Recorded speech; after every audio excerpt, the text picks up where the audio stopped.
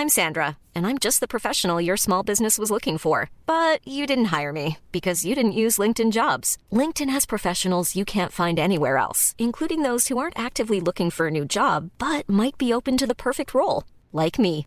In a given month, over 70% of LinkedIn users don't visit other leading job sites. So if you're not looking on LinkedIn, you'll miss out on great candidates like Sandra. Start hiring professionals like a professional. Post your free job on linkedin.com/people today. Mom deserves the best, and there's no better place to shop for Mother's Day than Whole Foods Market. They're your destination for unbeatable savings, from premium gifts to show-stopping flowers and irresistible desserts. Start by saving 33% with Prime on all body care and candles. Then get a 15-stem bunch of tulips for just $9.99 each with Prime. Round out Mom's menu with festive rosé, irresistible berry chantilly cake, and more special treats. Come celebrate Mother's Day at Whole Foods Market. Many of us have those stubborn pounds that seem impossible to lose, no matter how good we eat or how hard we work out. My solution is PlushCare.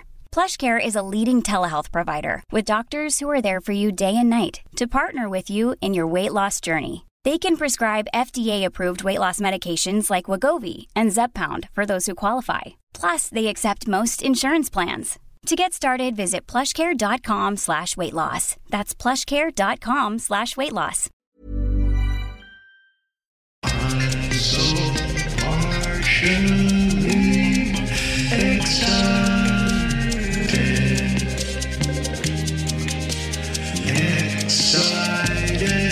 for you.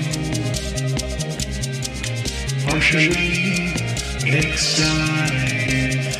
Hello, welcome on today's episode of Partially Excited. We got Tracy Marie Meninsky. She is an amazing individual. And hello, welcome to the show, Tracy. How are you doing today?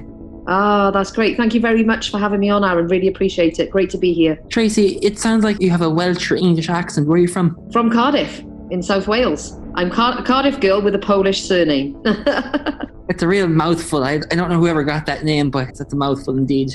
It's Paul's grandfather. He was in World War. Yeah. And he met Paul's grandmother up in London. She was a photographer up in London. And they fell in love. And unfortunately, he got killed in action in the war. She was a widow at a very young age, which was a shame. But I love the name Smolinski. When I met Paul, I started calling him Mr. Smo because I used to say Slominski. And he said, no, it's Smolinski. And I just said, oh, Mr. Smo.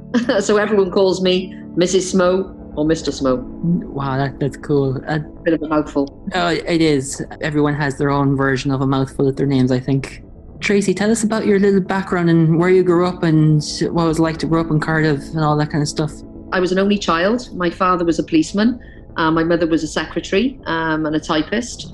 I was an only child because my mum had a back problem. She had disc problems when I was a little girl. And my father always wanted more children, but unfortunately the doctors told my mum not to have any more children because of a weakness in her back. So hence I became an only child.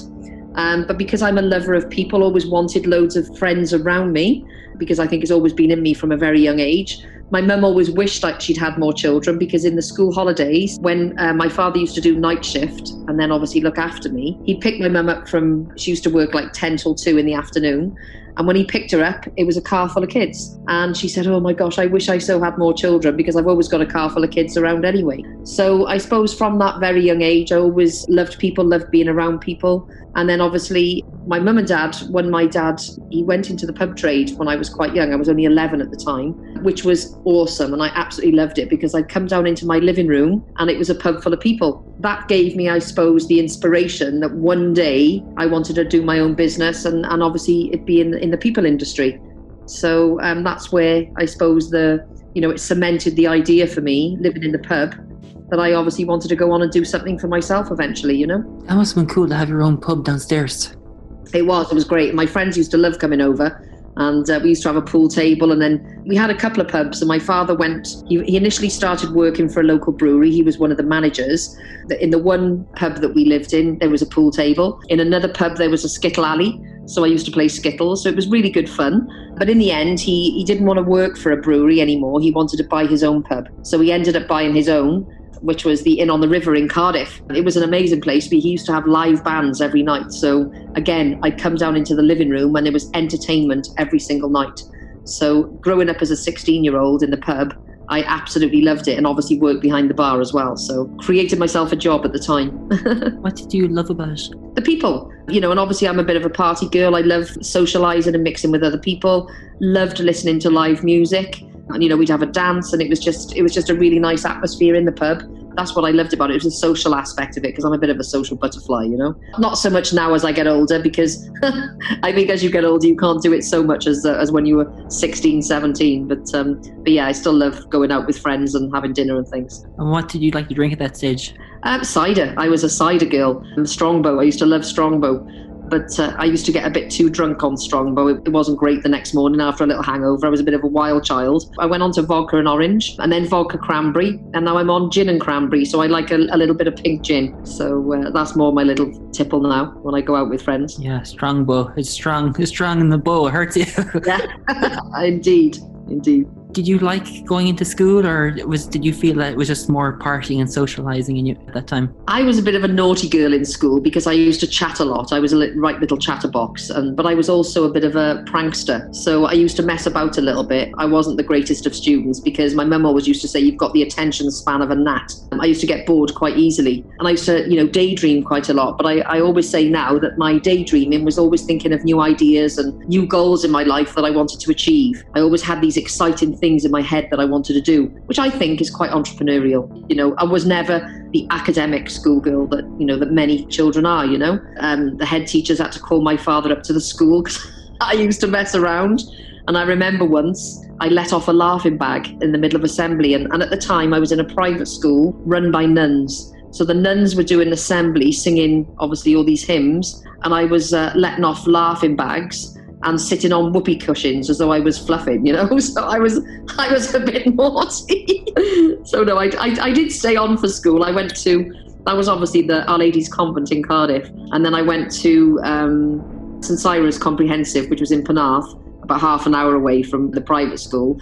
But in the private school, they only had the normal bog standard A-levels that you could do. So like your geography, your sciences, maths, English. Whereas in the comprehensive, there was more choice of A-levels, and I was quite interested in studying law and economics.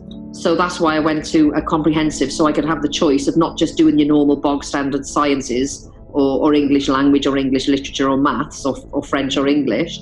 I wanted to do something a little bit different because having studied law, I was thinking of becoming a solicitor. But when I did study law, I found it very boring and realised it wasn't for me. Why did you want to become a lawyer at that time? I don't know. I think it just, at the time, law interested me. And I thought, being a lawyer was good money. You're chasing the big income, thinking, oh, well, maybe if I become a good lawyer, I can have my own practice. But then when I was reading all the precedents and, all the things for my A-levels, it just bore the pants off me. So I thought, no, this isn't for me. So I obviously went down a different path. Did you go and study economics as well in school, or did that kind of bore you as well? That bored me as well, to be honest. Yeah. So I did do that, and I passed my exam, but I didn't want to do that as a career. So my first job was working for a finance house. So I was an admin clerk. But again, I hated admin. It wasn't my forte, and I was like, oh my God, this is boring me to death. Had a lot of fun in the office with my co-workers. But again, the admin side of things wasn't for me. And then I got offered a job as a telesales girl in the local newspaper, the Western Mail and Echo it was at the time. So I started selling advertising space, and I got taught how to sell. That was really good grounding for me, and I absolutely loved that job. It sounds like the admin bored you, but what actually creates that boredom for you? I think it was just paperwork. I'm not really into doing paperwork. It just bores me. Whereas sales is talking to people and obviously trying to close a deal. I found that quite challenging. I loved the hunt of the sale. And then when I did achieve the sales, which I was quite a good salesperson at the time, I went on to be sales rep of the year. I then got promoted to sales manager. And then obviously I trained a lot of my team to become better salespeople. And I really loved that about the job. And, because doing sales, it was talking, which is what I love to do. And I think you're either good with your hands or you're good with your mouth. And I wasn't great. I wasn't good at art. I wasn't good at sewing. I've got a funny story. My mum's a really good sewer, and she was a machinist as well. She had her own machine at home, and she used to make a lot of my clothes. So she always wanted me to be able to learn how to sew, and she tried to teach me how to sew, and she tried to teach me how to knit, and I hated it because I didn't have a lot of patience. And again, it was doing things with my hands. So it wasn't my bag.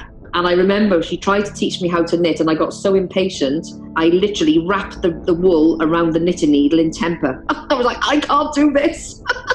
So it was like this big ball of wool that I just couldn't knit. And then with the sewing, another funny story, I used to catch the train into school. My mum used to go into town and sometimes she'd come home, well, more often than not, she'd catch the same train home as me after I'd finished school. I remember she sat there the one day and she looked at me horrified. And I said, what's the matter? She went, you little madam, she said, you didn't sew your hem on your skirt like I asked you to the other night. She could see a load of safety pins that I put there because I didn't want to sew them. Again, it was doing something with my hands. But get me on a stage, get me to speak to people, get me to sell to people. That was my forte. I absolutely loved it. It's interesting how your tongue or your hands, and your hands are not your tongue, if that makes sense. Yeah, I know. And but yeah, I was no good at sewing or knitting or anything like that. And I'm okay at cooking, but I'm not great at cooking. My mother is a good baker, so she does everything with her hands. She's really, really clever, and I'm the complete opposite to my mum in that sense. And when you started going into sales, did you feel like, oh, this is not for me? But probably in a week or two or later down the road, you realized, yeah, this is for me. Straight away, I knew it was for me. I was just so eager to learn, because it was completely different from an administrative role in a finance company. It was exciting. It was the excitement of whether I get the sale or not. It was learning new skills of how to sell, because people do say you're either a born salesperson or you're not. But I don't always believe that, because a lot of people still need to be taught how to sell. You can be a good communicator and speak to people, but there's an art to selling. And a lot of people think they can sell when actually they're good communicators, but they haven't actually been taught to sell, and the way of actually seeing opportunities and closing deals. And there is an art to it, which I learned quite well. So were you the person that had the skill to sell, or the communicator that was taught how to sell? I was a communicator that was taught how to sell. I didn't know how to sell in the beginning. And as I say, they brainwashed you into selling the right way. And it stuck with me in my brain. And obviously then I knew exactly how to sell, and I loved it, and I still love it today. That's what I love. And what is the art of selling? Well, it's being able to understand. Business is about two things. It's about solving a problem or serving a need. So you've got to establish somebody's need to be able to make them want to buy off you for a first instance. So you need to know what their problem is. So it's asking lots of open-ended questions about them, and not going in with, if I met you now and I was trying to sell you a membership for my networking company for Intrabiz, I wouldn't be saying, oh, do you want to buy a networking membership? You ask lots of questions, tell me a little bit about yourself, what is it about yourself that, what is it that you do? Who is your typical client? So are you looking for more business? And most people are always looking for more business. So you get them to say yes. So how are you getting your business at the moment? And you might say, I'm advertising in a magazine, but that's not very good for me. And I'm doing some pay-per-click advertising online, and that's not good for me either. So then I would say, well, do you think that people buy from people? And hopefully you would say, most people do say, yes, of course, people buy from people. Well, I've got a networking company whereby a lot of companies are doing lots of business because they've built up good relationships. Would that be of interest to you? That you could actually get more clients through the power of building relationships? And most people would say, well, yeah, tell me a little bit more about it. And then you go into a little bit more about what it is that I do. But you've got to establish somebody's need first before you can go in for the sale. Because anybody can ring anybody up and say, oh, hi, I'm Tracy from Intrabiz and I sell memberships for my network. Would you be interested? It doesn't work like that. You've got to ring people up and ask them lots of open-ended questions so that you get a better feel for their business to see how you can help them. Like I spoke to a lady earlier on and she said, oh, I'm looking to raise my profile and really get more visibility online and get my name out there. And I said, well, that's something that I can potentially help you with, because we've got a big following on social media. We've got our regular networking events, and within our community, a lot of people are buying from each other. Would that be of interest to you? And she said, yes. So you don't just go straight with, hi, Deborah, I've got a membership club, would you be interested? You've got to find out, because they might say, well, no, I'm fully booked for the next 3 years. So you need to find out people and ask them questions like, are you busy all of the time, or do you have like a lull in your business? And most people have lulls, not everybody is busy all of the time. But if they are, you can't necessarily help them. And you say, how far ahead are you booked up? If somebody says, I don't have any budget, well, when would you be in a position to have any budget? You know, you've allocated a budget for so long. When is it that that budget will become available again? So you ask lots of questions so that you can then go back in with, and if it's 4 months down the line, so be it. And if they're not ready yet, so be it. It's all about the timing and whether they have the money and whether they're prepared to spend money, and, you know, you show them the value that you can bring to them as a business. It shows you how valuable and important patience and time is at that moment. Absolutely. And was that kind of one of the biggest lessons you had to learn in understanding the art of selling? Oh yes, absolutely. And, you know, there is an art to it. Like I always got told, there's a process called AIDA, which is AIDA, an acronym, and it stands for attention, interest, desire, and action. So you get their attention first by saying, you know, I've got something that I might be able to add value to your business. How would you like to earn an extra 20% on your bottom line, for instance? That's the attention. They're like, oh, tell me more. Then the I is the interest. You start to get the interest because then you start asking questions about them to build up obviously a picture of what they're about, and say, well, I've got this, or I've got clients that's doing this at the moment, and they're coming to our events and they're getting lots of business in this sector. That is obviously your target audience. Would that be interest for you to get more clients in that sector? And they're going to say, well, yes, because they've already told you that. So you get them to say yes on a lot of occasions. So you get their desire, which is the D. So you start to build the desire. And I always say there's a lot of people out there at the moment. They go to a networking event. I'll give you an example, say an accountant. An accountant will go to a networking event and I'll say, oh, hi, I'm Tracy from Intrabiz. And they will say, hi, I'm Brad, I'm an accountant. People aren't interested whether you're an accountant or not. What they're interested in is, can you help them make money, and save them time? So I would get more interested if an accountant said to me, I'm Brad from XYZ accountancy firm. I can help you save money, make more money, and save you a lot of time. Would that be of interest to you? Hell yes, it would. Do you see what I mean? So there's a difference of what people say and how they say it. There's, you know, people are not interested in what you do. They're interested in why you do what you do, but they're also interested in what they can get out of it. So you've got to work backwards, if you like, and think, well, what is it I've got to do to achieve that? You know, for them to say yes to me, what sort of questions do I have to ask them? So that's where you get the desire going. And then obviously the action is the close. You get them to buy. So obviously you're looking for more clients then, sir. Yes, I am. Well, obviously this networking, you know, my networking organization, we do regular events. We're getting lots of people, building the community, building relationships, and lots of business is getting done. Would that be of interest to you? Yes. Let's have a look at the memberships and have a little look now. I've got the page in front of me. There's this membership, and this membership. You can go through that. I go through it with them. Which one would you like, sir? Which membership would you like to buy? Most people go for the middle package. So I usually say to them, there's the bigger package, there's the smaller package, and there's the medium package. You know, what sort of package attracts you? Which one would you think you'd be interested in? You want them to go for the bigger package because it's more revenue. And if it's the smaller package, you say, well, this is the smaller one and you only get X. But obviously, this is the bigger packages and you get X, Y, Z, A, B, C. And for that, it's only XYZ money. But don't forget, for that money, you are getting XYZ. So it's what you call cushioning the cost. So you tell them the benefits, you then tell them the price, and then you reiterate the benefits again. And that's what I was always taught, is that you cushion the cost. You shout out the benefits and you whisper the price. So for this price, you're going to get A, B, C, D, E, F, G, which is only going to cost you £2,000. Before that £2,000, you are going to get, so you reiterate what they're going to get. So they don't remember the £2,000 when you've said it, they remember the benefits, because that's what the last thing that you've said to them. And that is the art of selling, that you have to go through the process. Wow, that's you don't think that. You think, oh yeah, this is how it works. But if you and I are speaking, you're selling me something and I say no or yes, which way would you fish if I said no and then said yes? Well, if somebody says no, say, oh, why do you feel that way? Have you had a bad experience? Like somebody might say to me, oh no, I hate, and say, really, what, you know, you must have had a bad experience then at networking. Where did you go? And then they tell me what has happened. And there's certain networks out there that you have to go every week. You have to bring referrals and you have to, you know, you have to attend all the time. And if you don't, they'll kick you out. So a lot of people don't like that. I'll say to them, well, actually, we don't do it that way. We do it this way. So does that sound better to you? Oh my gosh, yes. And then they may have another objection. They may have 2 or 3 objections. But there's 2 types of objections. There's a true objection and a false objection. A false objection is not, they just say something just as an excuse. So it could be, oh, I haven't got the money, or I can't afford it at the moment. They probably can afford it. A lot of people can, but they can't see the value.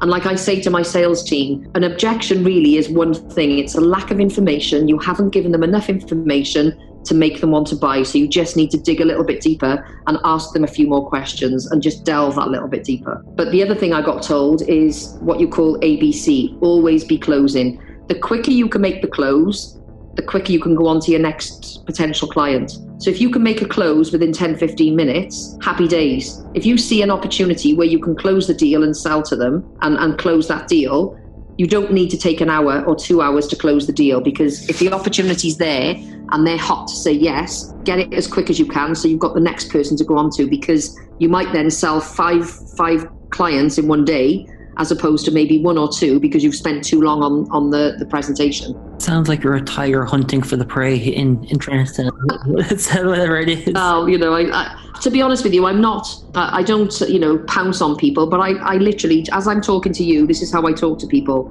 and just say, tell me a little bit about yourself, let me get a feel for your business to see how I can help you. And that's what I tend to do, I don't go in this parrot fashion, I've got to ask this question at this current climate. Whenever I go and see a new client or I'm talking to somebody, I never go straight in for the business straight away. I like to ask questions about them to build up the trust and build up the rapport. Because when you build the rapport, that is when people become a little bit more relaxed in the scenario. So when they're more relaxed, they know you're not going to be necessarily, give it that hard-faced sales call, It's interesting how you approach it. You approach it like you're going to shoot something or fishing, and it sounds like you kind of fish a little bit and then you catch the fish and that's your sale. Is that right? Yeah, absolutely. But as I say, it's done in a very natural way. Yeah. And I just want to, generally talk to people. And I think, I always got told when I was a little girl, I was nosy. And I think the nosier you are in a sales scenario, the better, because the more questions that you ask, that is when you can see more opportunities. And there's more opportunities to close the deal or potentially sell the more products and services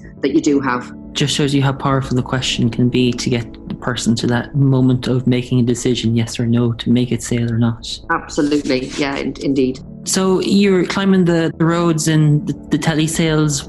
How did that feel for you to see the progress you were making through the ranks? Oh, it was very motivating. You obviously feel good about yourself because you feel successful. And obviously you get recognition for it. And I had, lovely little trophies that I took home, and my mum and dad were very proud of me because obviously I was always the type of girl that wasn't necessarily a good student in school, but I became a good worker in the workplace and was quite successful. And then when I got promotion to sales manager and was running a team of 7 people, I never had massive teams. They were always fairly small teams, but I quite liked that because it was very intimate.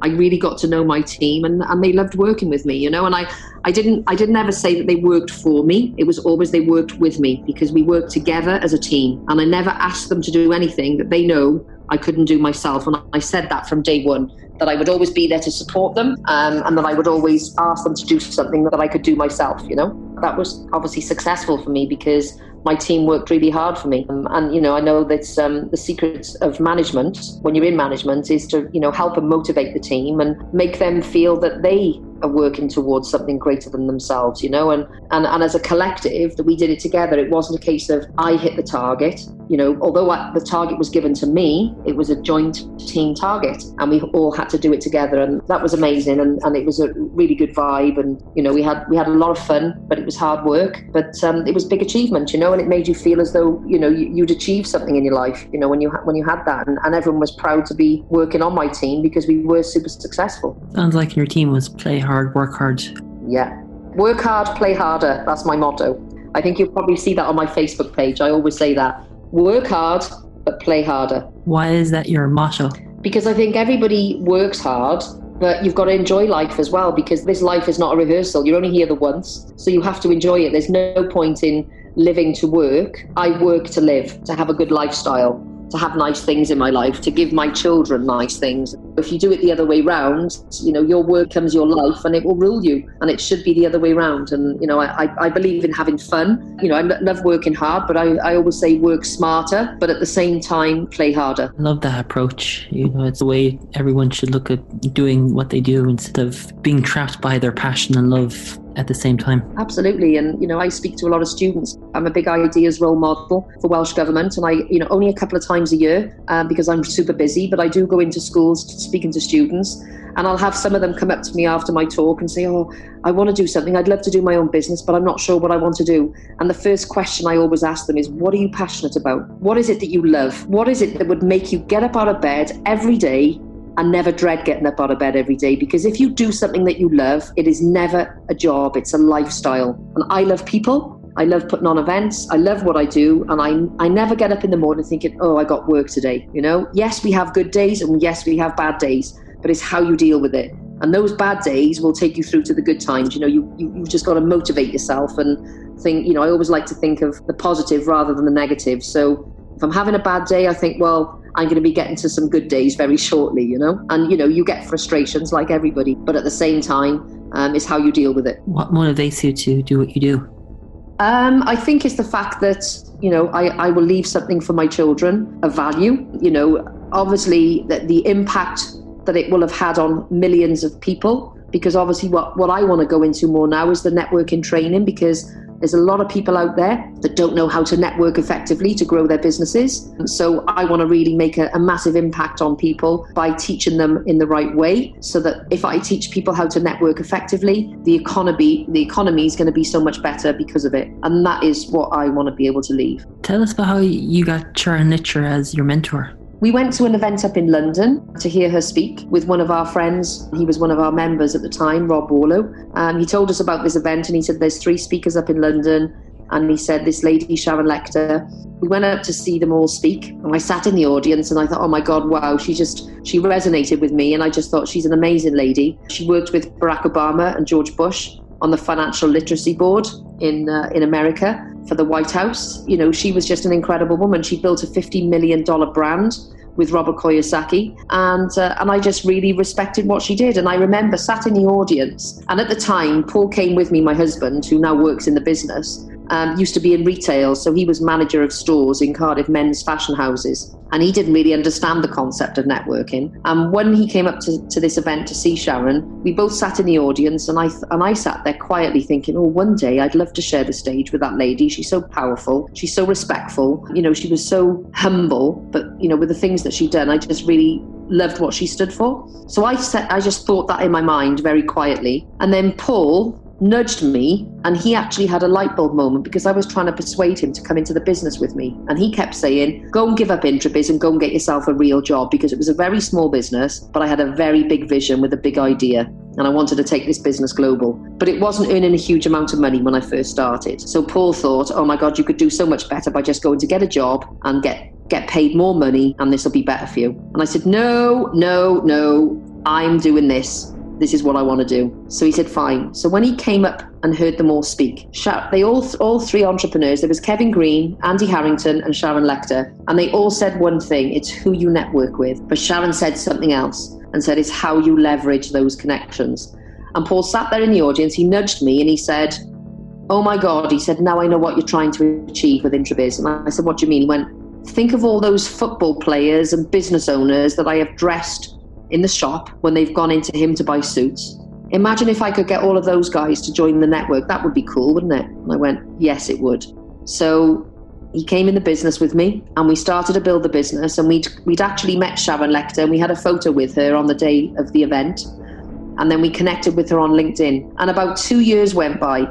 And all of a sudden in the inbox, I said to Paul, oh my God, I've had a message from Sharon Lichter. She's setting up a mentoring group. She wants to start mentoring people. I said, wouldn't it be cool if she could be our mentor and if she came over and spoke at our expo? So we took her on as our mentor, and we've been very good friends with her ever since. And although I don't pay her anymore, in my eyes, she's still my mentor because she taught us a lot, and she's an amazing lady. And her and her husband, Michael, they're just incredible people, And we've actually stayed at her house. So, she treated us like her children. She was amazing, very nurturing, very warm, very knowledgeable and very powerful, but very, very humble and a lovely woman. It's interesting how that resonated with you to be with her as a mentor, and probably what did she teach you to help you grow your own business? Oh, she taught me loads. She taught me absolutely loads. And, I'll never forget one thing she always said, business is never about you. It's always about other people and what you can do for them. And it's how you get them to solve a problem or serve a need. And she's always instilled those words to me about solving a problem or serving a need, always.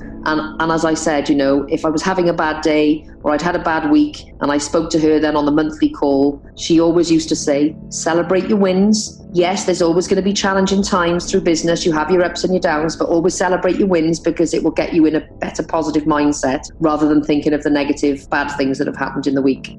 And that was quite impactful to me. I like that. It's such a great statement. Celebrate your wins. Your challenges will come later. Just focus on what you've succeeded in at that moment. Absolutely. How did Interbiz come about? I know you've told us a little bit about at that point where you were sitting in the event when Sharon Lynch was there, but how did that come about? I was working for a guy in South Wales and I was selling advertising space because I left the Western Mail and Echo, went on to work for the South Wales Argus in Newport.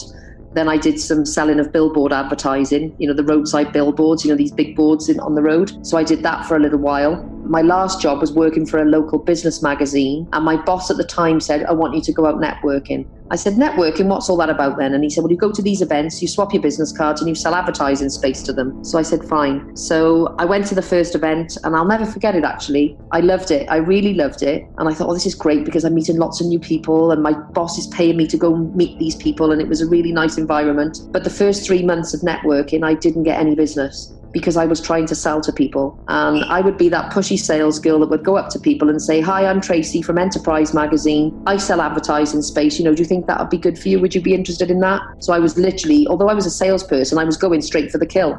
Didn't realize or understand the concept of networking. And then it's only 3 months later, when I didn't get any business, I said to a couple of people who I had built up a good relationship with, thank goodness, I think I'm doing something wrong because I'm not getting any business. And they said, I said, am I doing anything? And that's not good. And they went, yeah. And then they said I was trying to sell to them and I was just too forceful, and that networking was about building relationships. So although I'm running a networking company now and I do a lot of networking training, I completely sucked at it when I first did it and I was useless. Luckily for me, I got honest feedback, and I think that's always good to get honest feedback, to get constructive criticism so that you can become better. And obviously I learned the craft of networking skills from month 4 to month 12. A couple of people said to me, just focus on other people, ask about them, see how you can help them. And that's what I started to do. And I started to naturally connect them to other people. I was always a natural connector, but I hadn't really done it in the networking scenario. So I started to do that, and then more business started to come to me because people could see I was helping them.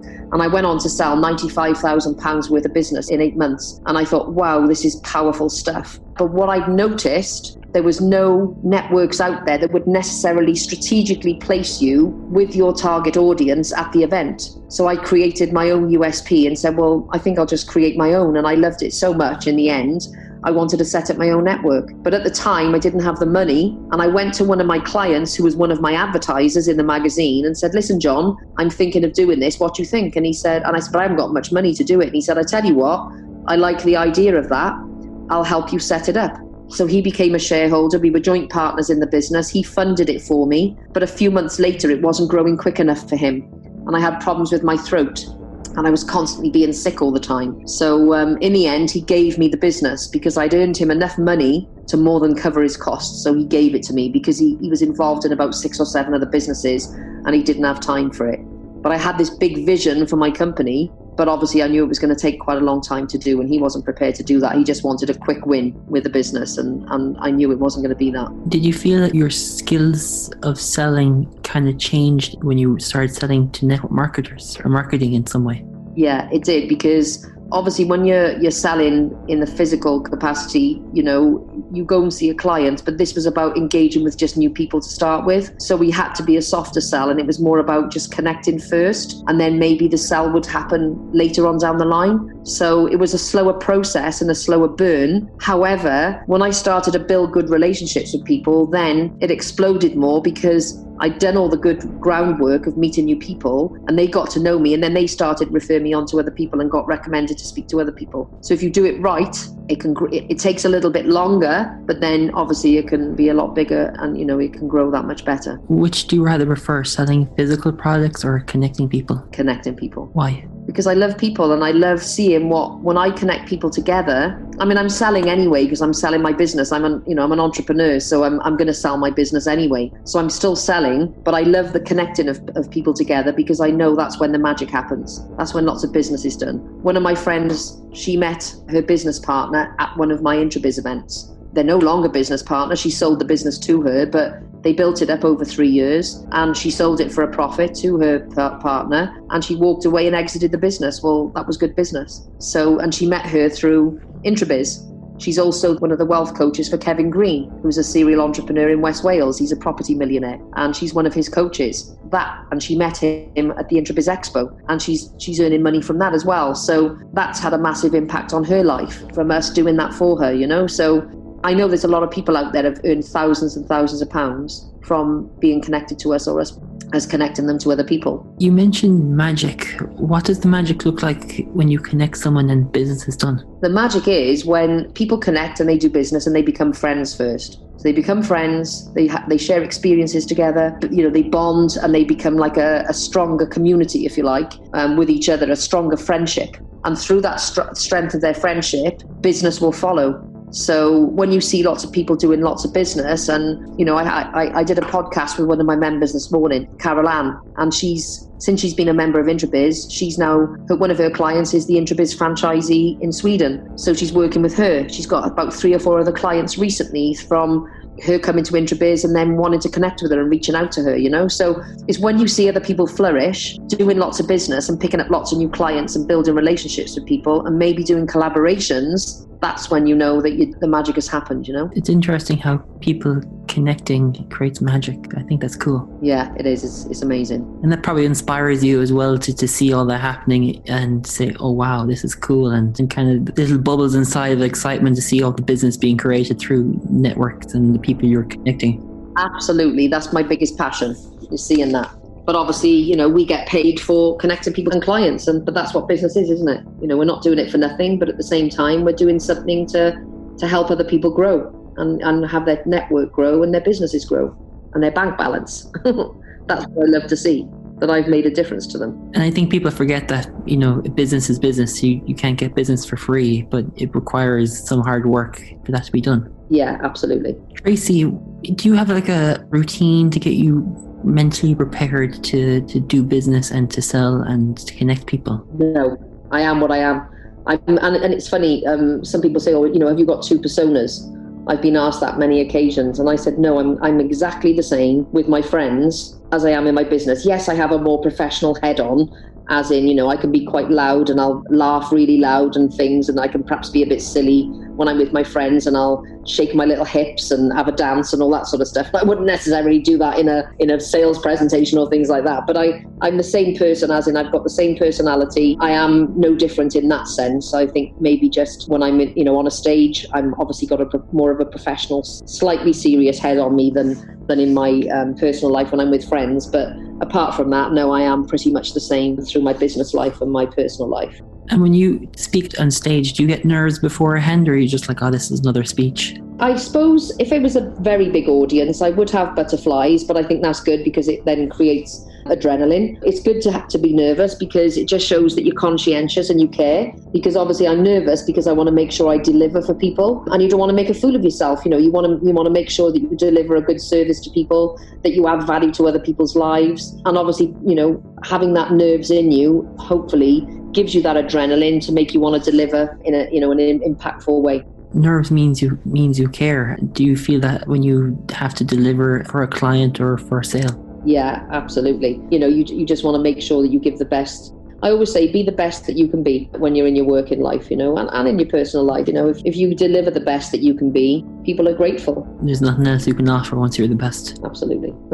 You mentioned you had a podcast. Tell us about how you kind of stumbled or came across that. Yeah, so I obviously with lockdown and coronavirus now, we're at home a lot. I've been on about doing the podcasting for a while, and I just wanted to create something so that we could raise the profile of Intrabiz. And then after about 2 days, I thought, well, I'm doing podcasts myself. Why don't I start interviewing my members to get them out there and give them a better profile? So that's basically what we did. So we created the podcast on Anchor, and then I've started interviewing a lot of the members so that it gets them out there more. And then we put that up on Facebook and on our social media platforms and on our website, so they get better profiling and give them more value. You know, in this current climate, it's always good to support your clients. In this climate, do you feel like your business and who you are have kind of pivoted and changed as well? Yeah, you have to pivot because things change. And you know, who would have predicted this? Nobody would have predicted this. Business is very fast paced. If something changes, you have to adhere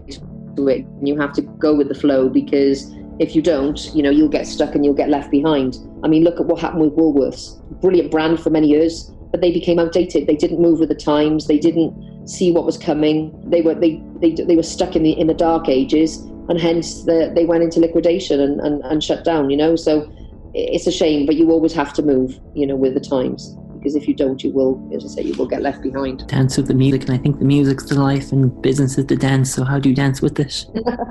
Definitely.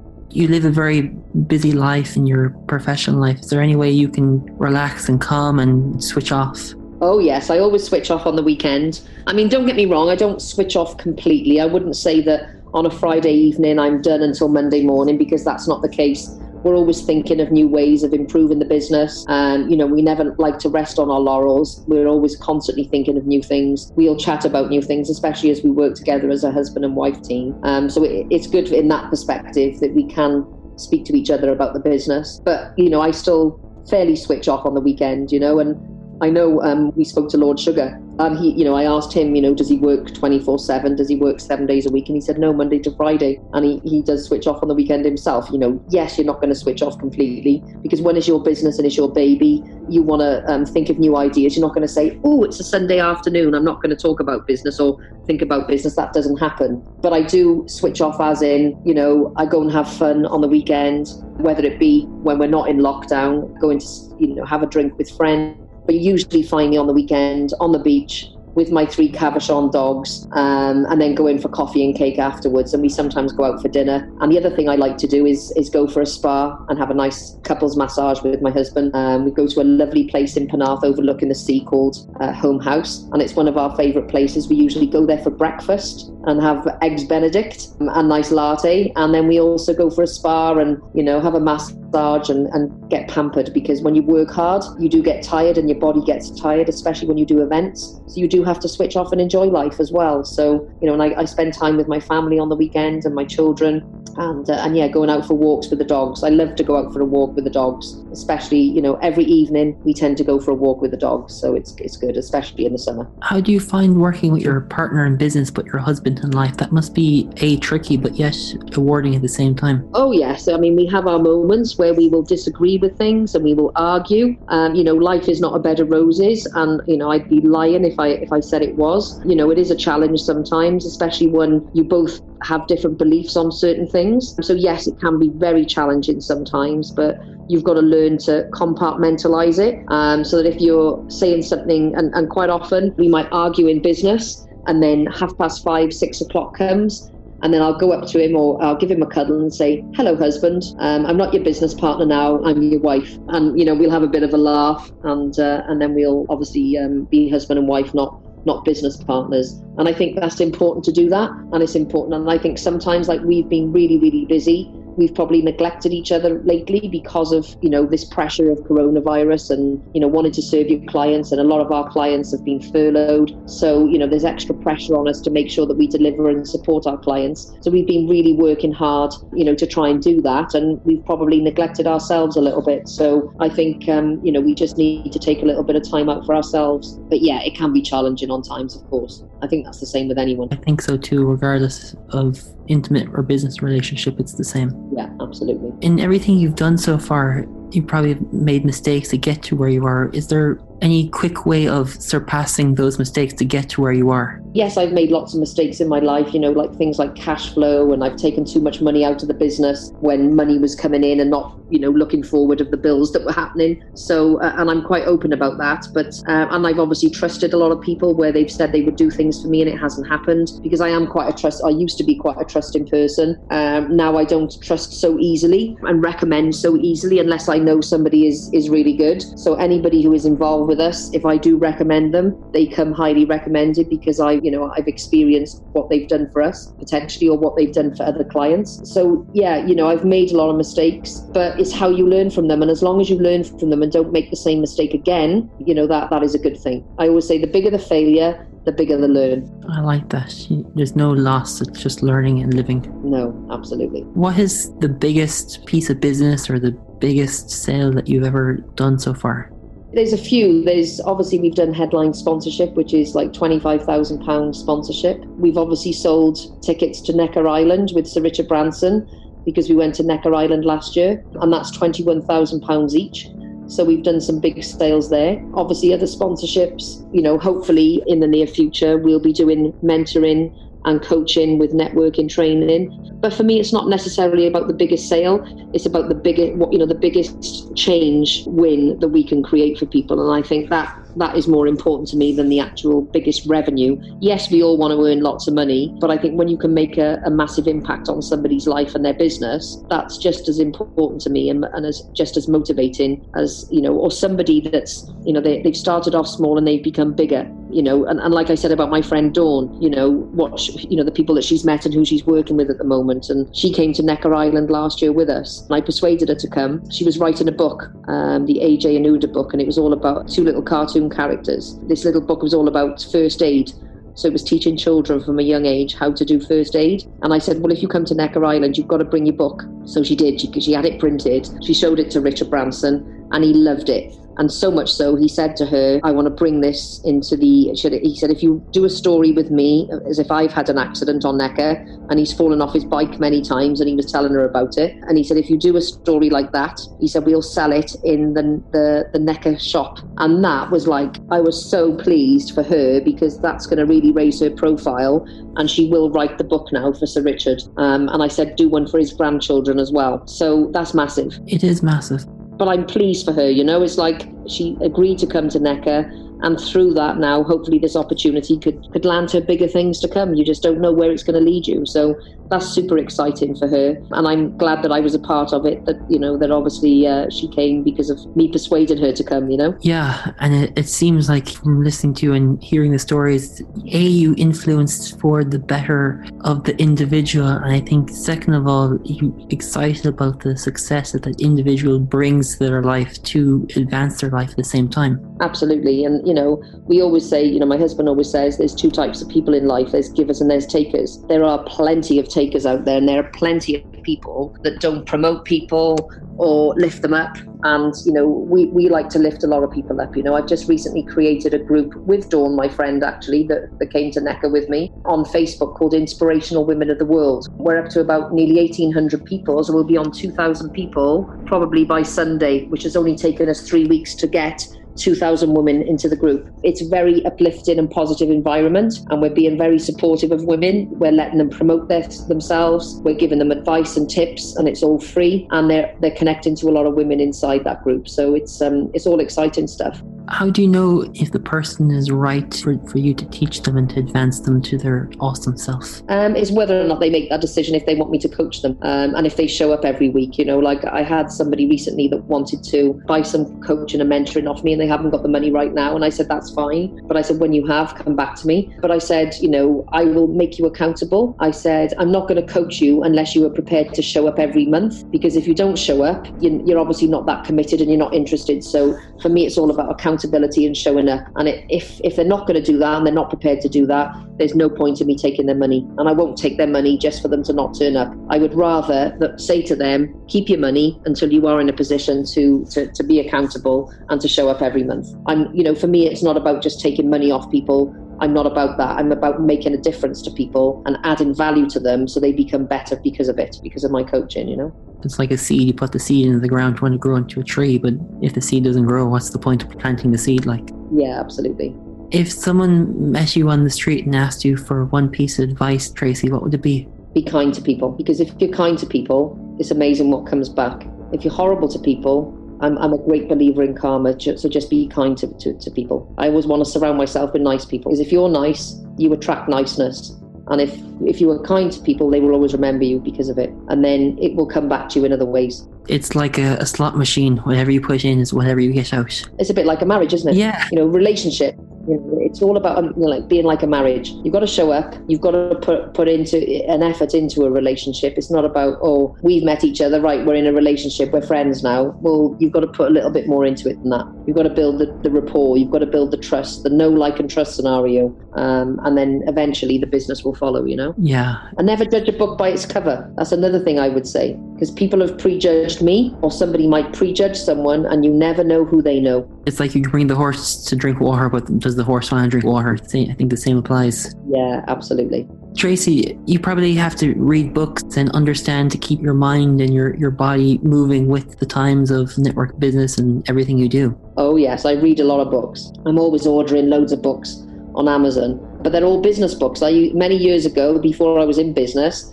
I used to read Danielle Steele and, all those, Jackie Collins books. But now all I buy is business books, because I want to become better. Because if I become better and I have more knowledge that I can apply, I can also, when I'm mentoring and coaching my mentees, that's why I took Sharon Lecter on as my mentor, so that I could become better and learn from the best, so that I could then pass that knowledge, transfer that knowledge to other people, so that they become better. So I've invested in myself to obviously invest in my mentees. Excellent. I get the feeling that in order to make your clients the best and mentor them the best, you have to advance and be driven to get to that stage to advance those people. Absolutely. And I know we had Jarek Robbins, Tony Robbins' son, on 2 weeks ago. And he said, you've got to have 9 people around you, right? He said 3 people who are above you, as in not like, in a bad way, meaning people who are more successful than you, that you were aiming to achieve to get to their level. People who are on the same level as you, maybe that's got the same success as you, so that you can work together and get better. So you're striving to be better. But obviously those people who are above you, learn from them. And then the people below you, meaning they're not quite as successful as you, but you can help them along the way. And I thought that was a good analogy of having 9 good people around you. I thought that was really good. It sounded like an elevator going through the 3 floors. Yes, definitely. Tracy, if you could go back and tell your younger self advice, what would it be? Learn about money, learn about business, because it will take you a long way, and learn how to communicate with people.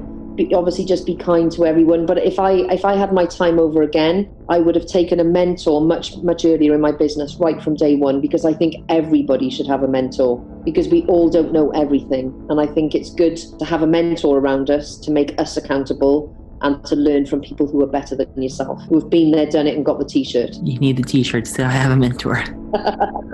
That's what I think anyway. When you're young, you're just so driven to say, I don't need it. But actually, I think young people should have mentors to graft them to their awesome self quicker than going through the hardship or the mistakes of the journey. Well, that's right. And that's what I always say to my mentees. I'll teach you the mistakes that I've made so that you don't make those mistakes. They might make other mistakes, because that's life. We all make mistakes, but it's just minimizing those mistakes by taking a mentor on and guiding them hopefully down the right path. And that's what I love about it, because I love nurturing people. I love, empowering people and helping them to become better and more successful than they are at the moment. What does success look for you? Well, success is different for a lot of people. Some people are success, they think when they got £1 million in the bank. It could be that you've got, it's not necessarily always about money. And I would say with us, we're rich in friendships and relationships. We have many people that we've got very good relationships with, and that, I think, is a success. I think we have a credible brand. People respect what we've done, and we've got obviously a lot of good people around us. I think having good people around you and nice people around you, that for me is success. Everybody is motivated by different forms of success. And people want, other people, like I know a lot of the millennials, success to them is working less and in having more time to party and enjoy life, but they've still got money coming in.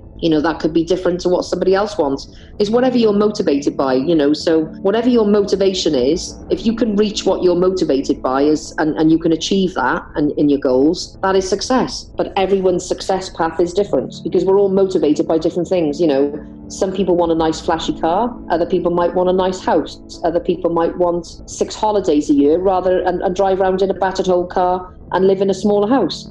So everyone's got different motivations and success is in different ways. What comes to my mind listening to that is the Robert Frost poem where you take one road and it brings you on another road and you don't know where that road's going to lead you. That's right. And yet you're still being success turns in different ways, like a Rubik's Cube, you turn it 10 different ways, and once the colours all connect, there you go. Absolutely. And I always say there's lots of opportunities all floating around the universe, but it's whether you see them and it's whether you act on them. And a lot of people don't see opportunities and they don't act on them, or they might see them but they don't act. You have to grab life by the balls, that's what I say, and get out there and make opportunities happen for yourself. And my 3 favourite little words is make it happen. Or the Nike, just do it.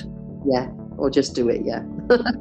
You said there that sometimes people don't see the opportunity that's in front of them. Why is that? Because some people just don't understand what the opportunities are, and there's a lot of people who maybe are judgmental. They just don't see that, they're not commercial in their mind, or they're not a visionary, they're just very tunnel vision, and there's so many different types of personalities out there, but you've just got to, I think there are a lot more people that do see opportunities now, especially with social media, but, there's a lot of people out there that don't, because they're in a different mindset perhaps, and there's a business and success is all about mindset, it's you in a growth mindset or you in a, a negative mindset, Out of all the people you've spent time with, either in events or one-to-ones, what are the lessons that grafted you to a point where you feel like you're edging towards self-mastery in some way? I don't know, I'm not sure.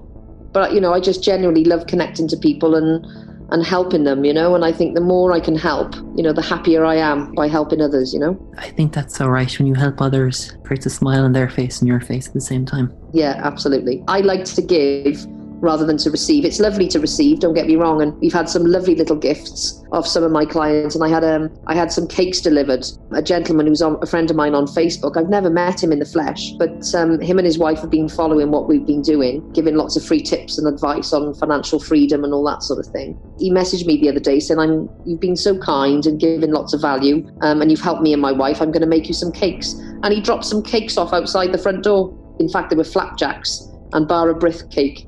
So we wolfed the Bara Brith down, and now we've had the flapjack, so they've gone today now.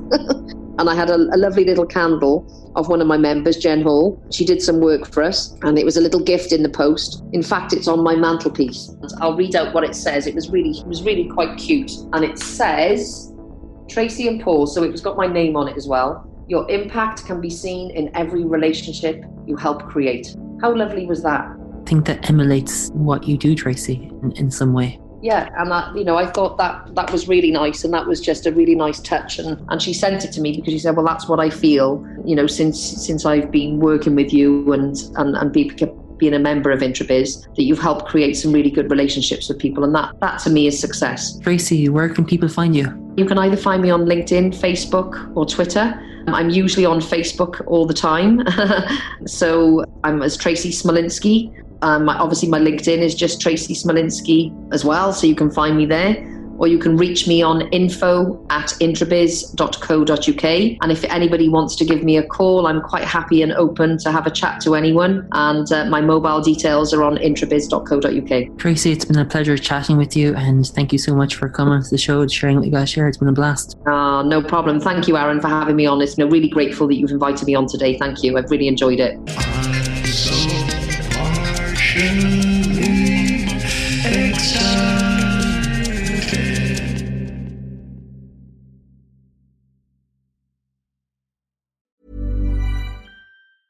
Mom deserves the best, and there's no better place to shop for Mother's Day than Whole Foods Market. They're your destination for unbeatable savings, from premium gifts to show-stopping flowers and irresistible desserts. Start by saving 33% with Prime on all body care and candles. Then get a 15-stem bunch of tulips for just $9.99 each with Prime. Round out Mom's menu with festive rosé, irresistible berry chantilly cake, and more special treats. Come celebrate Mother's Day at Whole Foods Market. Hey, it's Paige DeSorbo from Giggly Squad. High quality fashion without the price tag. Say hello to Quince.